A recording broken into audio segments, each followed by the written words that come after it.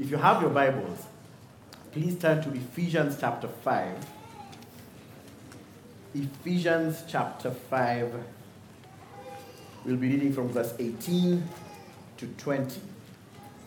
In this Rediscover Church series, we've been talking about different aspects of church life and how those things fit in together, whether it is gathering or membership or fellowship or preaching. And today we are going to be talking about singing, which is excellent because we all do it. You've probably, if you grew up around Christian circles, you've probably heard people say, the worship was nice and the sermon was okay.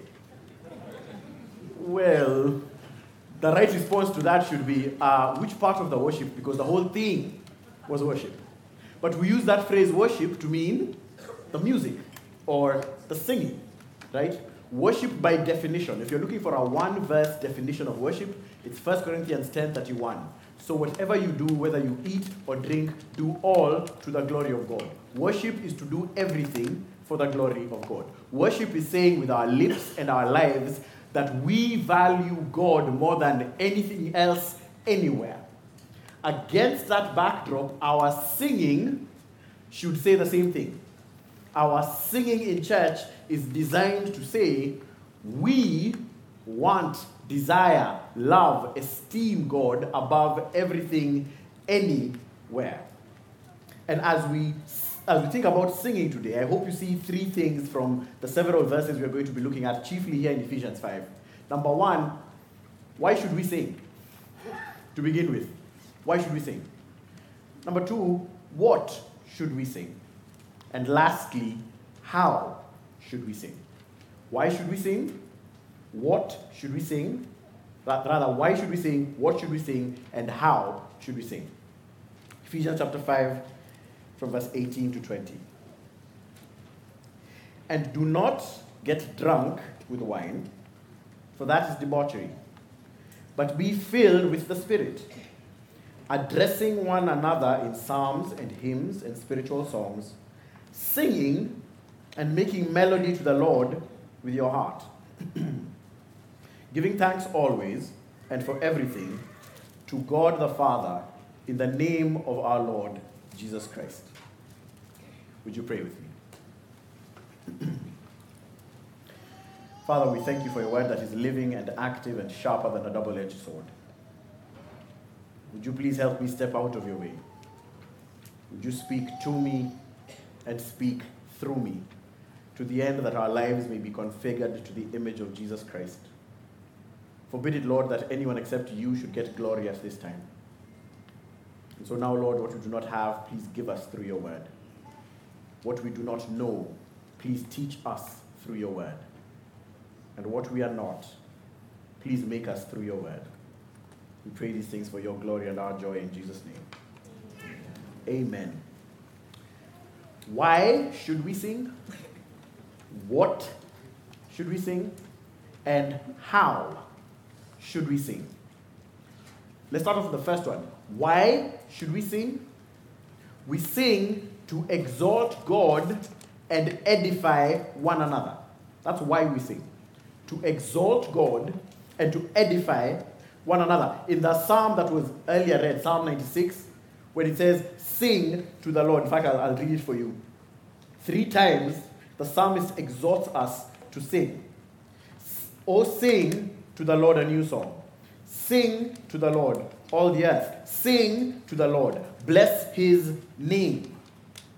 Charles Spurgeon wondered if there was an allusion to the Trinity with those 3 repetitions of sing, sing, sing. Human beings are a living, breathing, singing instrument. See, every instrument on the planet has 2 basic parts: an actuator and a resonator. An actuator is the thing that actually produces the sound, that vibrates to produce the sound, and a resonator is what amplifies the sound. So, for example, the guitar on stage, it has strings. That's the actuator. Those things vibrate to produce the sound. It has a resonator that allows for the sound to be amplified, and a hole that allows for that sound to actually get out. You and I are the same way. We have an actuator called vocal cords that vibrate to produce sound. We have a resonator. Some of us have a bigger resonator than others. Which explains why they're louder. that actually resonates the sound, and we have a hole called our mouth that produces the sound and lets it out. But you and I as humans have something else that no other instrument has, and that is an articulator. Your tongue. We are the only instrument that can articulate the music we produce, that can put words to the music we produce. So when scripture commands, sing to the Lord, use this instrument to articulate something, to say something, using words to the Lord. And it should be no surprise, by the way, that we are the only organism or animal on the planet that can do that. I know we talk about, oh, but birds sing. No, they don't. They chirp. They're chirping. Right? Dogs don't sing. Humans are the only ones who can articulate and use words. That should surprise us because we are made in the image of a singing God. Zephaniah chapter 3, verse 17 says this. The Lord your God is in your midst, a mighty one who will save. He will rejoice over you with gladness. He will quiet you by his love. And listen to this last line, what he tells his people. He will exalt over you with loud singing. When God is speaking to his people, he sings. He's a singing God and made us in his image. We are singing beings. And part of why God tells us to be careful with what we do with our tongues in James 3:9 is because this articulator is designed to sing praise to God. We sing because God has designed us to sing. It is the command of God to sing to him, sing to the Lord. And this isn't just an individual command for persons. It is a corporate command for the people of God, Old Testament and New Testament alike. In Ephesians chapter 5, the verse we just read, it is the church being commanded to sing. When God calls us into this meeting every week, the thing he asks us to do is sing. Aubrey used this example a couple of weeks ago. If Sheikh Mohammed bin Zayed calls me to the meeting, I don't show up there with my phone and be like, in fact, I'm glad you called me. These are the 3 things I need you to do for me, Mr. Sheikh. That's not how it works. I sit down and ask, what do you want done in the meeting? In the same way, God in his kindness, when he calls for this meeting, he tells us, sing. The church has been called to sing. Now, if you grew up maybe the way I did, we were told that when we sing for the audience of 1. But technically, we actually sing for the audience of 2. Look at Ephesians chapter 5, verse 19.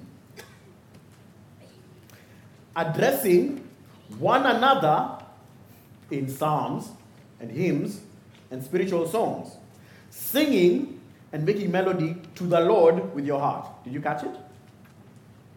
The Lord with our hearts and to one another. Scripture commands us that when we gather, we not only sing to the Lord, but we sing to one another. This, by the way, is why you will see your elders very often look around the room while we are singing. They're looking around the room because they're trying to sing those songs to you and I. They're turning the lyrics of those songs into prayers for you and I. And it's something we hope that we start doing to each other. Because the singing is not only for God's exaltation, but for our edification and encouragement and comfort, especially. We especially need to sing to one another when we are struggling with sin. So have you come here and you're struggling with the exact same besetting sin that you've been struggling with for the last 2, 4, 5 years? Then you need to come and look across the room and see and hear your fellow sinners sing, praise the Lord, his mercy is more. Yeah. Stronger than darkness, new every morn. Our sins, they are many, his mercy is more. You need to hear that there is more grace for you than there is sin in you. Are you coming and you're struggling because you're grieving and you're mourning, you're afflicted? Then come hear your siblings sing to you, not just to the Lord, but to you who is in grief and mourning and afflicted. He will hold me fast. He will hold me fast. For my Savior loves me so. He will hold me fast. And you need to hear us sing that to you because your voice is choked and you're trying to sing through blinding tears. God designed that we are not just singing to Him, but to one another. Are you grateful for what the Lord has provided? Then we want to rejoice with you and say, great is His faithfulness. Morning by morning, new mercies we have seen in your life. Do you want to praise Him just because He's an amazing God and there is no one else worth praising? Then we want to do that along with you, along with each other, to this God who is worthy of all our praise. Do you see? We sing, why? To exalt God and to edify one another. The next song we sing today, and from this point on, consider looking around the room. Consider looking around the room and singing to the people around you. Maybe you know them very well. Turn those lyrics into a prayer for them if you know what's happening in their life. Maybe you don't know them very well. Maybe you've just seen them in the membership directory. That's fine. Turn those lyrics into a prayer for them. And God will do marvelous things in our lives as we sing not only to Him, but to each other, because it knits us together. That's what it's designed to do. Now, if we are going to turn the words of songs that we sing into prayers for each other, then we have to ask, okay, what should we sing? Understand why we should sing. Scripture is clear. We sing to exalt God, to edify, encourage, comfort one another. But what specifically should we sing? Answer, we sing the Word. We sing the Bible. Look at Ephesians 5:19. It says we are to address one another with psalms and hymns and spiritual songs. In other words, all kinds of spiritual songs that will do us spiritual good. And how do I know what will do me spiritual good? Jesus answers that question. John 6:63. Jesus said, it is the Spirit who gives life. The words that I have spoken to you are spirit and life. The word is what is spiritually useful to our souls. Or consider 1 Corinthians 2:13. And we impart this in words, not taught by human wisdom, but taught by the Spirit, interpreting spiritual truths to those who are spiritual. If you are in Christ, you are spiritually alive. Therefore, you are spiritual. What feeds you spiritually? God's word. The Spirit of God will use the word of God to nourish the person who has the Spirit of God in them. That's what He uses. We sing the word also because right there in Ephesians 5, we are told to address one another in psalms. Psalms are the anatomy of the Christian soul. In the psalms, everything you will ever feel or fear in your journey on this earth is in the Psalms. Everything. The Psalms are actually God's own songbook. The Psalms are His hymnal for us. You might have grown up with like a mission praise hymnal. Yeah, God's mission praise is called the Psalms. And we are commanded all over the New Testament to sing the Psalms. Like right here.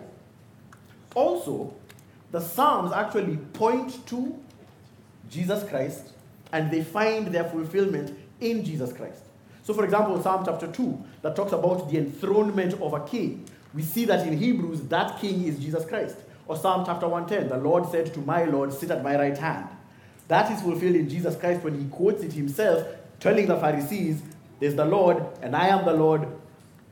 I am the fulfillment of the Psalms you have been reading. I am the fulfillment of the songs you have been singing.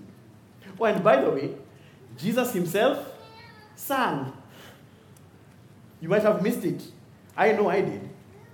When you read through passages like Mark chapter 14, just before Jesus goes to the cross, Mark chapter 14 verse 26 says, And when they, that is Jesus and the disciples, had sung a hymn, they went out to the Mount of Olives. We are to sing the word. And because the word is God's own revelation of his salvation, we are not to sing just the word, but we are to sing the word about Christ. Faith comes by hearing, hearing the word about Christ. Notice in Psalm 96, he says, sing to the Lord all the earth. And then he says, tell of his salvation from day to day. When we sing the truth of God's word, when we sing the gospel, we are telling the whole world, we know a God who saves. Look and live. Look and live. Look to him and you will live. Our singing is evangelistic because it exalts Christ above everything else. It's not only evangelistic, singing is also one of the ways that we are filled with the Spirit. It's a means that enables us to be filled with the Spirit. In Ephesians 5, there's this contrast drawn. Do not be drunk with wine, but instead be filled with the Spirit. How? By singing psalms, hymns, and spiritual songs. That parallel is designed to do something. The same way you are not permanently drunk, you're not permanently filled. God is in us. He is our God. How do we continually keep being filled with the Holy Spirit? Those verbs, they are actually present continuous verbs.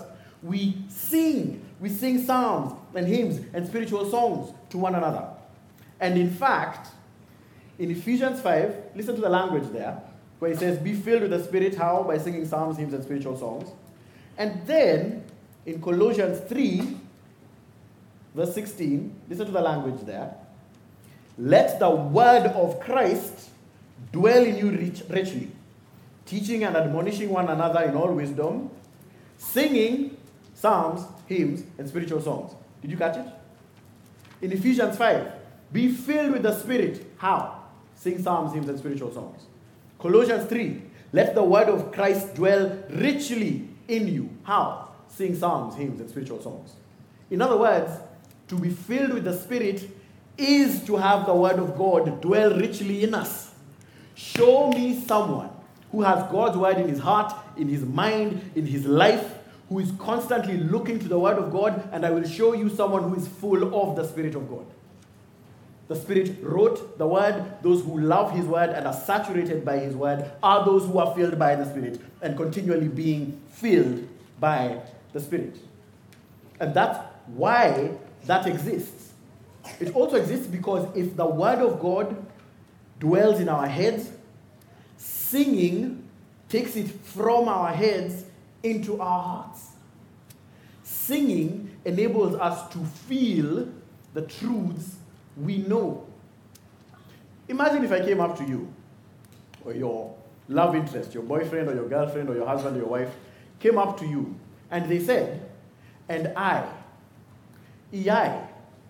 will always love you.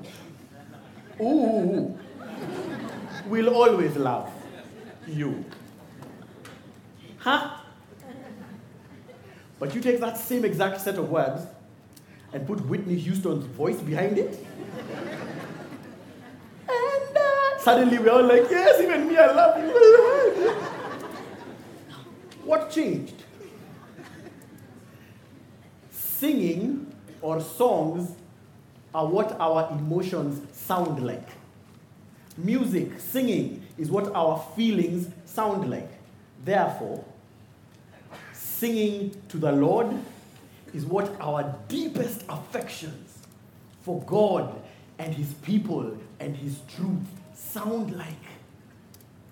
That's why we sing, because it moves the truth out of our heads into our hearts that we worship him with all our hearts, and it comes out in praise. Now, we want to avoid two kind of extremes with our emotions, right? Emotions in and of themselves are not a bad thing. We are designed to feel. If you lack the ability to have sympathy or empathy, we call you a psychopath. Right?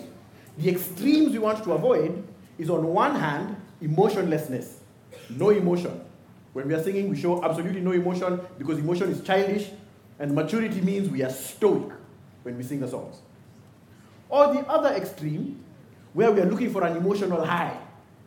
And if we don't have that emotional high, then God hasn't moved among us. You see the extremes?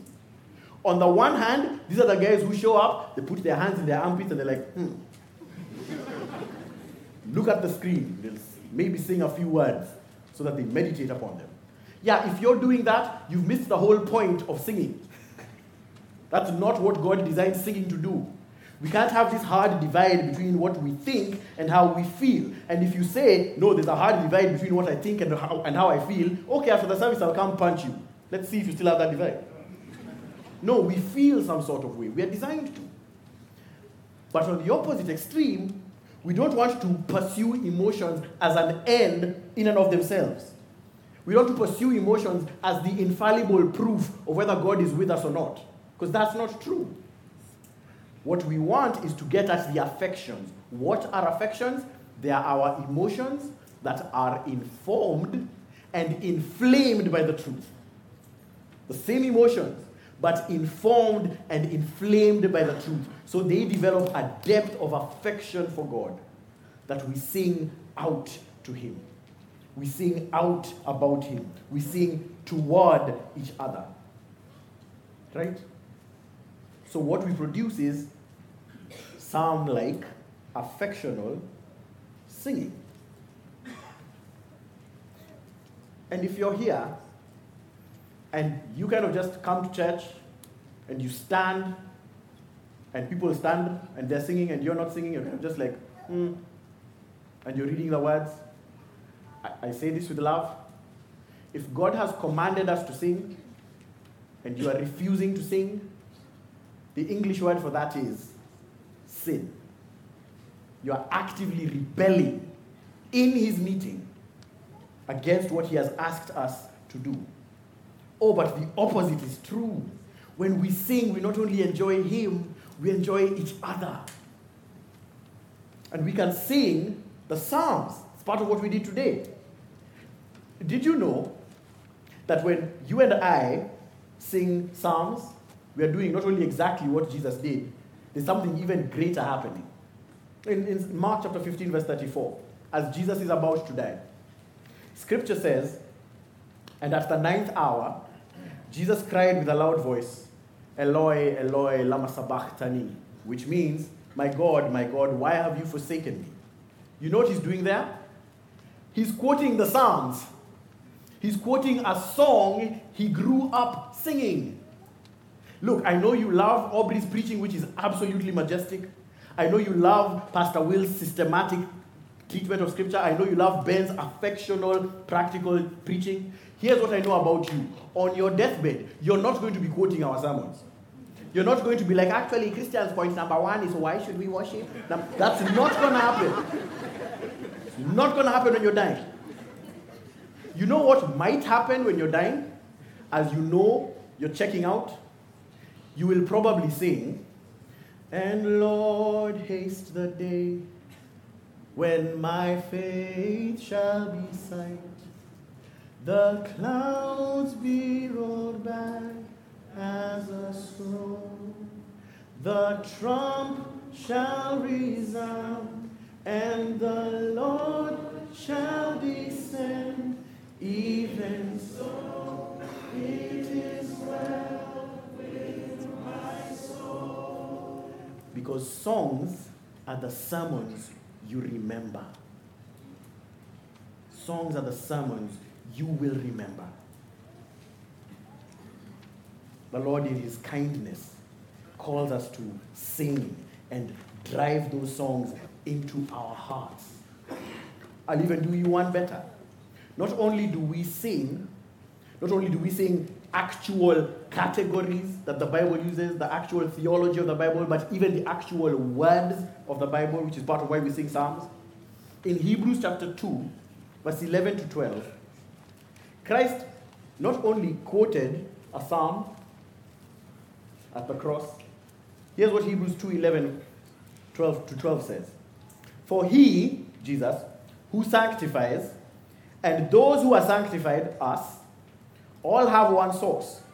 That is why he, Jesus, is not ashamed to call them, us, brothers, saying, and Jesus quotes a psalm. The scripture quotes a psalm. This is what Jesus does. Jesus is speaking, I will tell of your name to my brothers. In the midst of the congregation, get this, I will sing your praises. Week after week, when we gather to sing, all our voices are being heard, but there's another voice that is not audible that is also singing.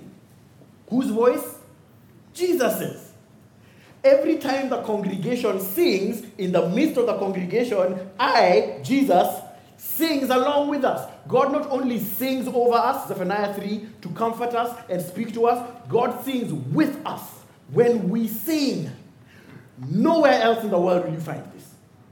Nowhere else can you say, my God doesn't just sing over me, he sings with me. I don't care where you go, there is no meeting more powerful than the one happening right now. Because when you sing, the almighty voice of God is singing behind you. That's our God, who sings along with us. And so, if we know that God wants to delight in our singing, if we know that he has commanded us to sing his word, like psalms and hymns and spiritual songs, which are the word which is spiritually useful, and if we are going to ask God to sing along with us in the congregation, because he's not only how we sing, he's not only the means that makes our singing acceptable to God, he's singing along with us as God, then we have to be very careful about what we are singing. This is why the elders of this church go through the lyrics of our songs with a fine-tooth comb. Because if scripture commands that we sing the word, that we sing in the categories, with the theology, and with the actual language of the Bible, the elders are the people who have been commanded by God to protect and proclaim the word. The elders have been told to teach the word, and singing is an extension of that teaching ministry of the church. Your singing, my singing, is discipling us. It's teaching me who God is. It's teaching me how I should live. Want to know about the Trinity? God in three persons. It's discipling me on who God is. One God as Father, Son, and Holy Spirit. How do I teach someone about the inerrancy, infallibility, sufficiency, and authority of Scripture? Jesus loves me, this I know.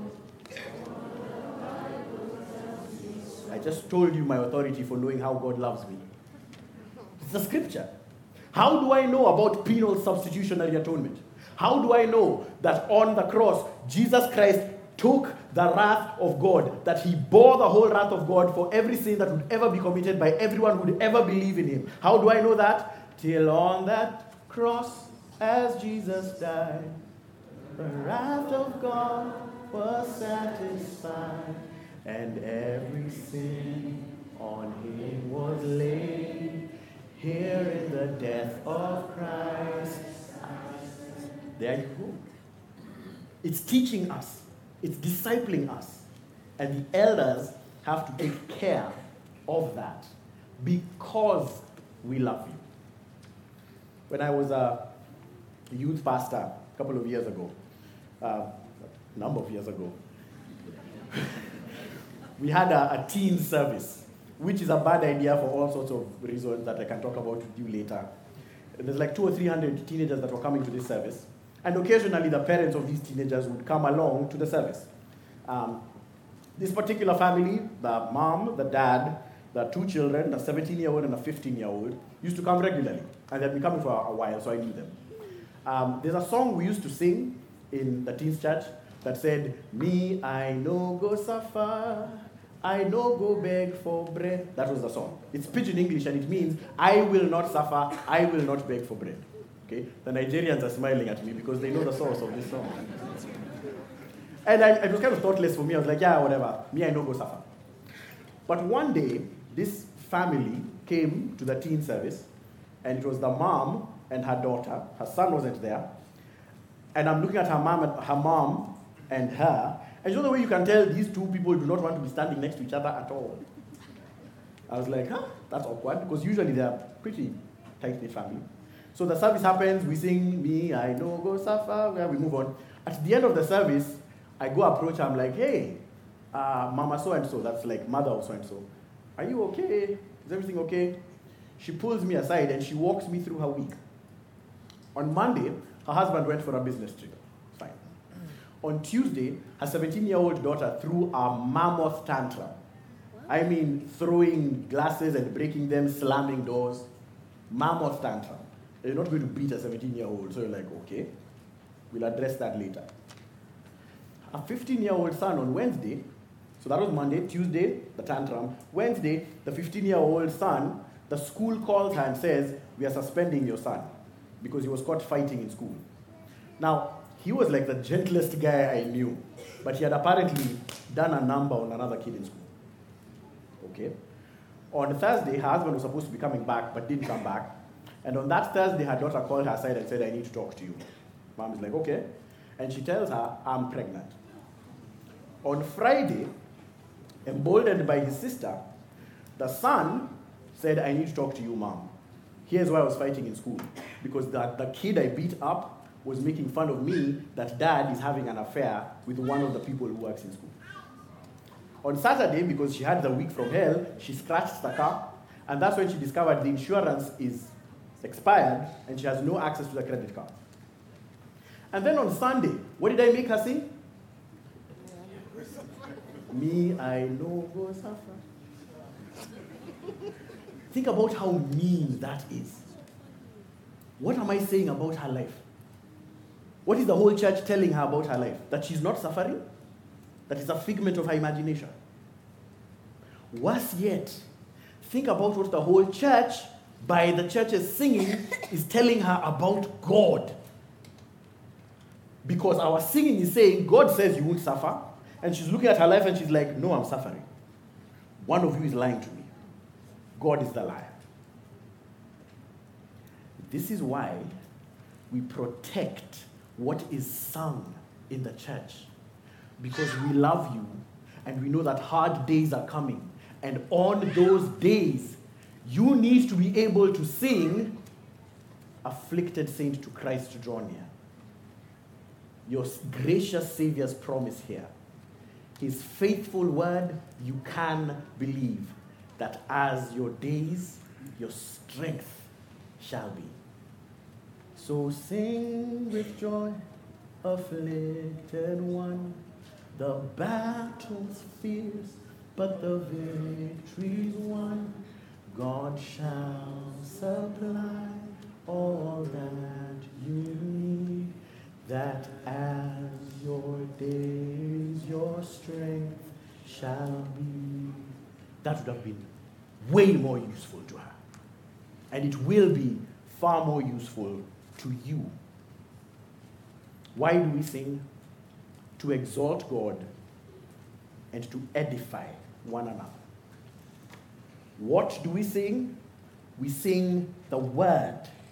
Now, I want to be clear, that doesn't make us rigid, as I'm hoping you've seen. We sing some songs that are hundreds of years old, and we sing some songs that are 2 years old. We sing some songs that are faster. We sing some songs that are slower. The point is, we sing all sorts of kinds of songs as long as they are rich with the Bible, theologically sound, and even using the language, the psalms of Scripture. And thirdly, how should we sing? If we know why we should sing, if we know what we should sing, the question is, how should we sing? We sing enthusiastically, congregationally, and as pilgrims passing through this life. Psalm 150, let everything that has breath praise the Lord. And I keep saying, I love that that is the order of those words. Let everything that has breath praise the Lord. Not everything that praises the Lord have breath. Romans chapter 12, verse 1. I beseech you by the mercies of God, therefore, offer your bodies as living sacrifices, holy and pleasing to God. This is your spiritual worship. We worship God with everything we have. All our breath, all our might, all our strength, all of us should be singing and worshiping zealously. In fact, in chapter 12, verse 11 of that same Romans, Paul says, do not be slothful in zeal, be fervent in spirit, serve the Lord. The word for serve and the word for worship in Scripture is basically the same. And if you think about it, you can't do one without the other. To worship God is to serve Him. To serve God is to worship Him. And Paul is telling us, do that zealously, right? Zeal without knowledge is a bad thing. But zeal with the knowledge of God, knowing Him personally and knowing His word, is always encouraged in Scripture. And so we sing enthusiastically because we know who we are singing to, we know why we are singing, we know what we are singing. But our singing should also be congregational. Whether Old Testament or New Testament alike, God always wants the whole congregation to be in on it. No real big solo performances. It's the people of God who sing the praises of God. In 1 Corinthians chapter 11 to 14, that point is made very clear. This God of order wants the order of the church to be clear so that we can give praise to Him who is worthy. And singing is part of that. But lastly, we sing as a pilgrim people. We are just passing through, guys. We are just passing through. And God has given us this huge privilege of singing to Him. And I call it a privilege because I have some friends who are pastors in China. And in around June 2018 to 2019, they were constantly being harassed by their government. They'd meet in one place. When they hear them singing, they come close the place. They go to a different venue. If the singing is heard, they're kicked out again. Some of them were arrested on trumped-up charges and then released. So eventually, they were relegated to meeting in a cave. And because they knew if we sing loudly, government officials will come and shut us down, they sang silent hymns. They would pick a song, and someone would conduct and go 1, 2, 3, and they have to sing silently. You and I have a huge privilege that we can walk in here and sing so loudly we can be heard by the people on the streets. We can sing through the walls. And if that's the privilege we have, we should sing loudly. Amen? Amen. We sing not just enthusiastically, but loudly. And ECC, I'm so glad you people sing loudly. I love how loudly you sing. I'm always going to be an advocate for loud singing, but literally, I just want to commend how loudly you sing, that you literally sing through the walls, and we can hear you from the street. Praise God for that. And for the men of ECC, let's up our volume a little bit. A little bit. Let's sing enthusiastically, even with our body language. Now, that doesn't mean there's one style of worship. Some people are always going to be expressive. Some people are always going to be calm. But even in our body language, let it be clear that the person we are worshiping is worthy of my standing right now. That as we worship and sing songs of encouragement to each other and look at each other, my body is saying, I belong to God and I belong to all of us, which is pictured in the Lord's Supper as well. If you can sing in parts, please sing in parts. If you know what the soprano line should sound like, sing that, or the alto, or the tenor, or the harmony. It's a picture, even in how God gave us different voices, of our unity in diversity. And that harmony is a beautiful thing when we sing to the Lord. If you have no idea what a harmony is, it's fine. Just make a joyful noise, you're fine. Sing something. Sing loudly. This, by the way, is why we prioritize the human voice above accompaniment. Because the command is to do what? Sing, not play. Thank God for these guys. But the command is not to play, it's to sing. Which means the real action is not happening here on stage. The real action is happening there. You are the worship team. They are merely facilitating that.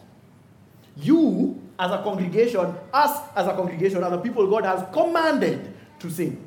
Whether the facilitators are there or not, the action is down there. This, by the way, is also why we have long a cappella sections. Why? Because the command is to do what? Sing. This is why we sing psalms, because we have been commanded to sing psalms, hymns, and spiritual songs. A good question that I dare you today, as you're in the foyer, to ask, ask, how was the singing? I don't mean how was the singing. I mean, how was the singing?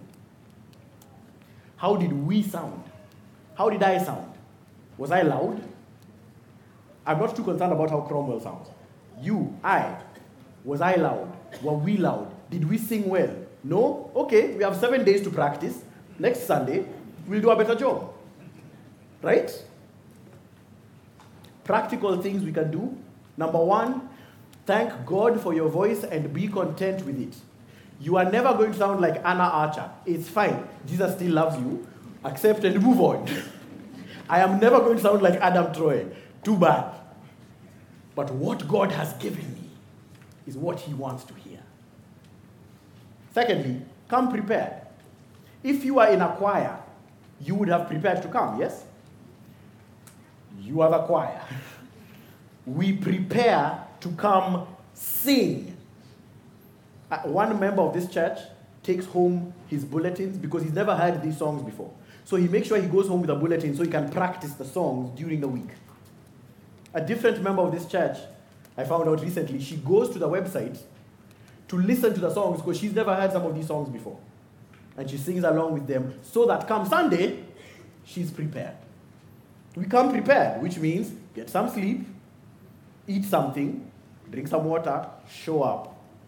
Because God wants to hear you and I sing. We pray for the singing of the church, that all of us would turn this room into an echo chamber of God's praise and get louder about it and better about it. It means that we learn the songs even in our family time. A helpful practice for those of us who are parents, just sing the doxology with your children. Start there. And then maybe build 1 hymn per month or 1 hymn per quarter, whatever it is, so that they learn these truths that you and I so deeply cherish. Here's a big one. Be willing to sacrifice your musical preferences. We all have preferences. But you realize that when we come to church and sing, even when that song or style is not our preferred way, what you are telling me and all of us is you love us. You're willing to sacrifice so that we can sing praise to God, so that we can be edified and strengthened and comforted. You're telling me you love me when you do that. And you realize you letting go of your preferences means other people are also letting go of their preferences. Just because you like it doesn't mean everyone else does. And they're willing to do the same for you. And when we do that, it's actually an act of love. Last 2 things. Persevere when it's hard to sing. Persevere when it's hard to sing. When you've lost a loved one, or lost work, or lost love, or lost a limb. We all know that coming to church, you even came just because you were barely hanging on. So let us sing to you and keep pushing, 1 foot in front of another. And sing and persevere because you know you're a pilgrim. There's coming the day when not only shall your faith be sight, you will sing with a perfected voice and a perfected heart. That's the picture of Revelation. In Revelation chapter 7, that the redeemed from every tongue and tribe and language stand before the throne, and with palm branches they wave, singing, salvation belongs to our God. For he ransomed a people from every tongue and tribe and nation, and he made us kings and priests. Singing will continue forever. So persevere until that day. Through your high highs, your low lows, and your endless plateaus, persevere until you get into his everlasting arms. And for those of you who are here and you don't know Jesus Christ as your Lord and Savior, my question for you is, will you be part of this eternal chorus? Will you? Because by the way, it's a lot of fun being part of this chorus. But more than that, we are forgiven. You see, here's what I know about you, because it's true of me and everyone in this room who knows Jesus Christ.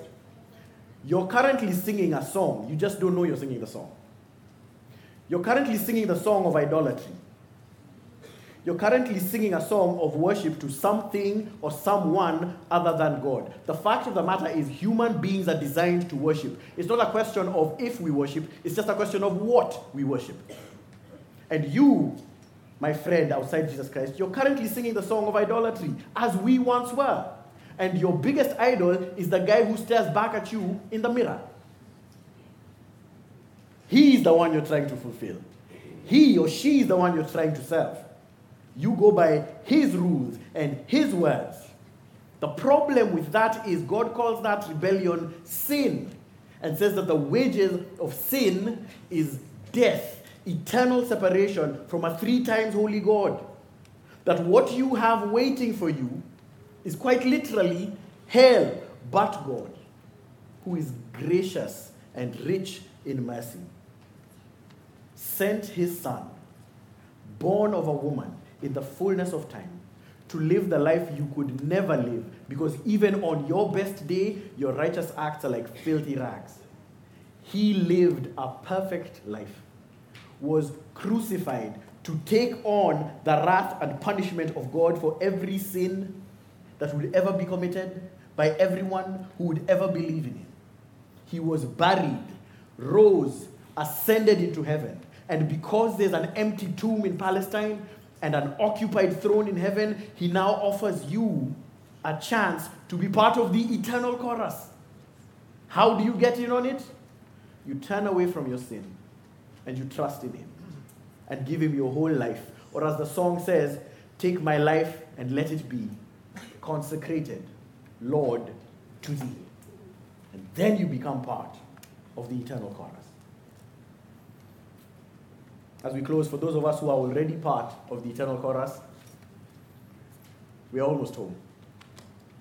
To use the words of a song that might not be in my personal preference, but the words are exactly right. This life is just a vapor, we're almost home.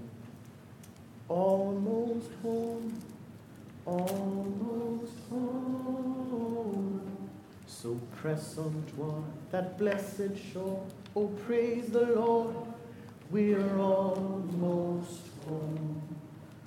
Almighty God, would it please you today to save those who don't know you and draw them to yourself? Would it please you today to turn us into a thunderous choir that is never ever ashamed of singing your praise? Would it please you today to make us what you died to make us? Singing, saved, grateful, redeemed, sons and daughters of the living God. In Jesus' name we pray.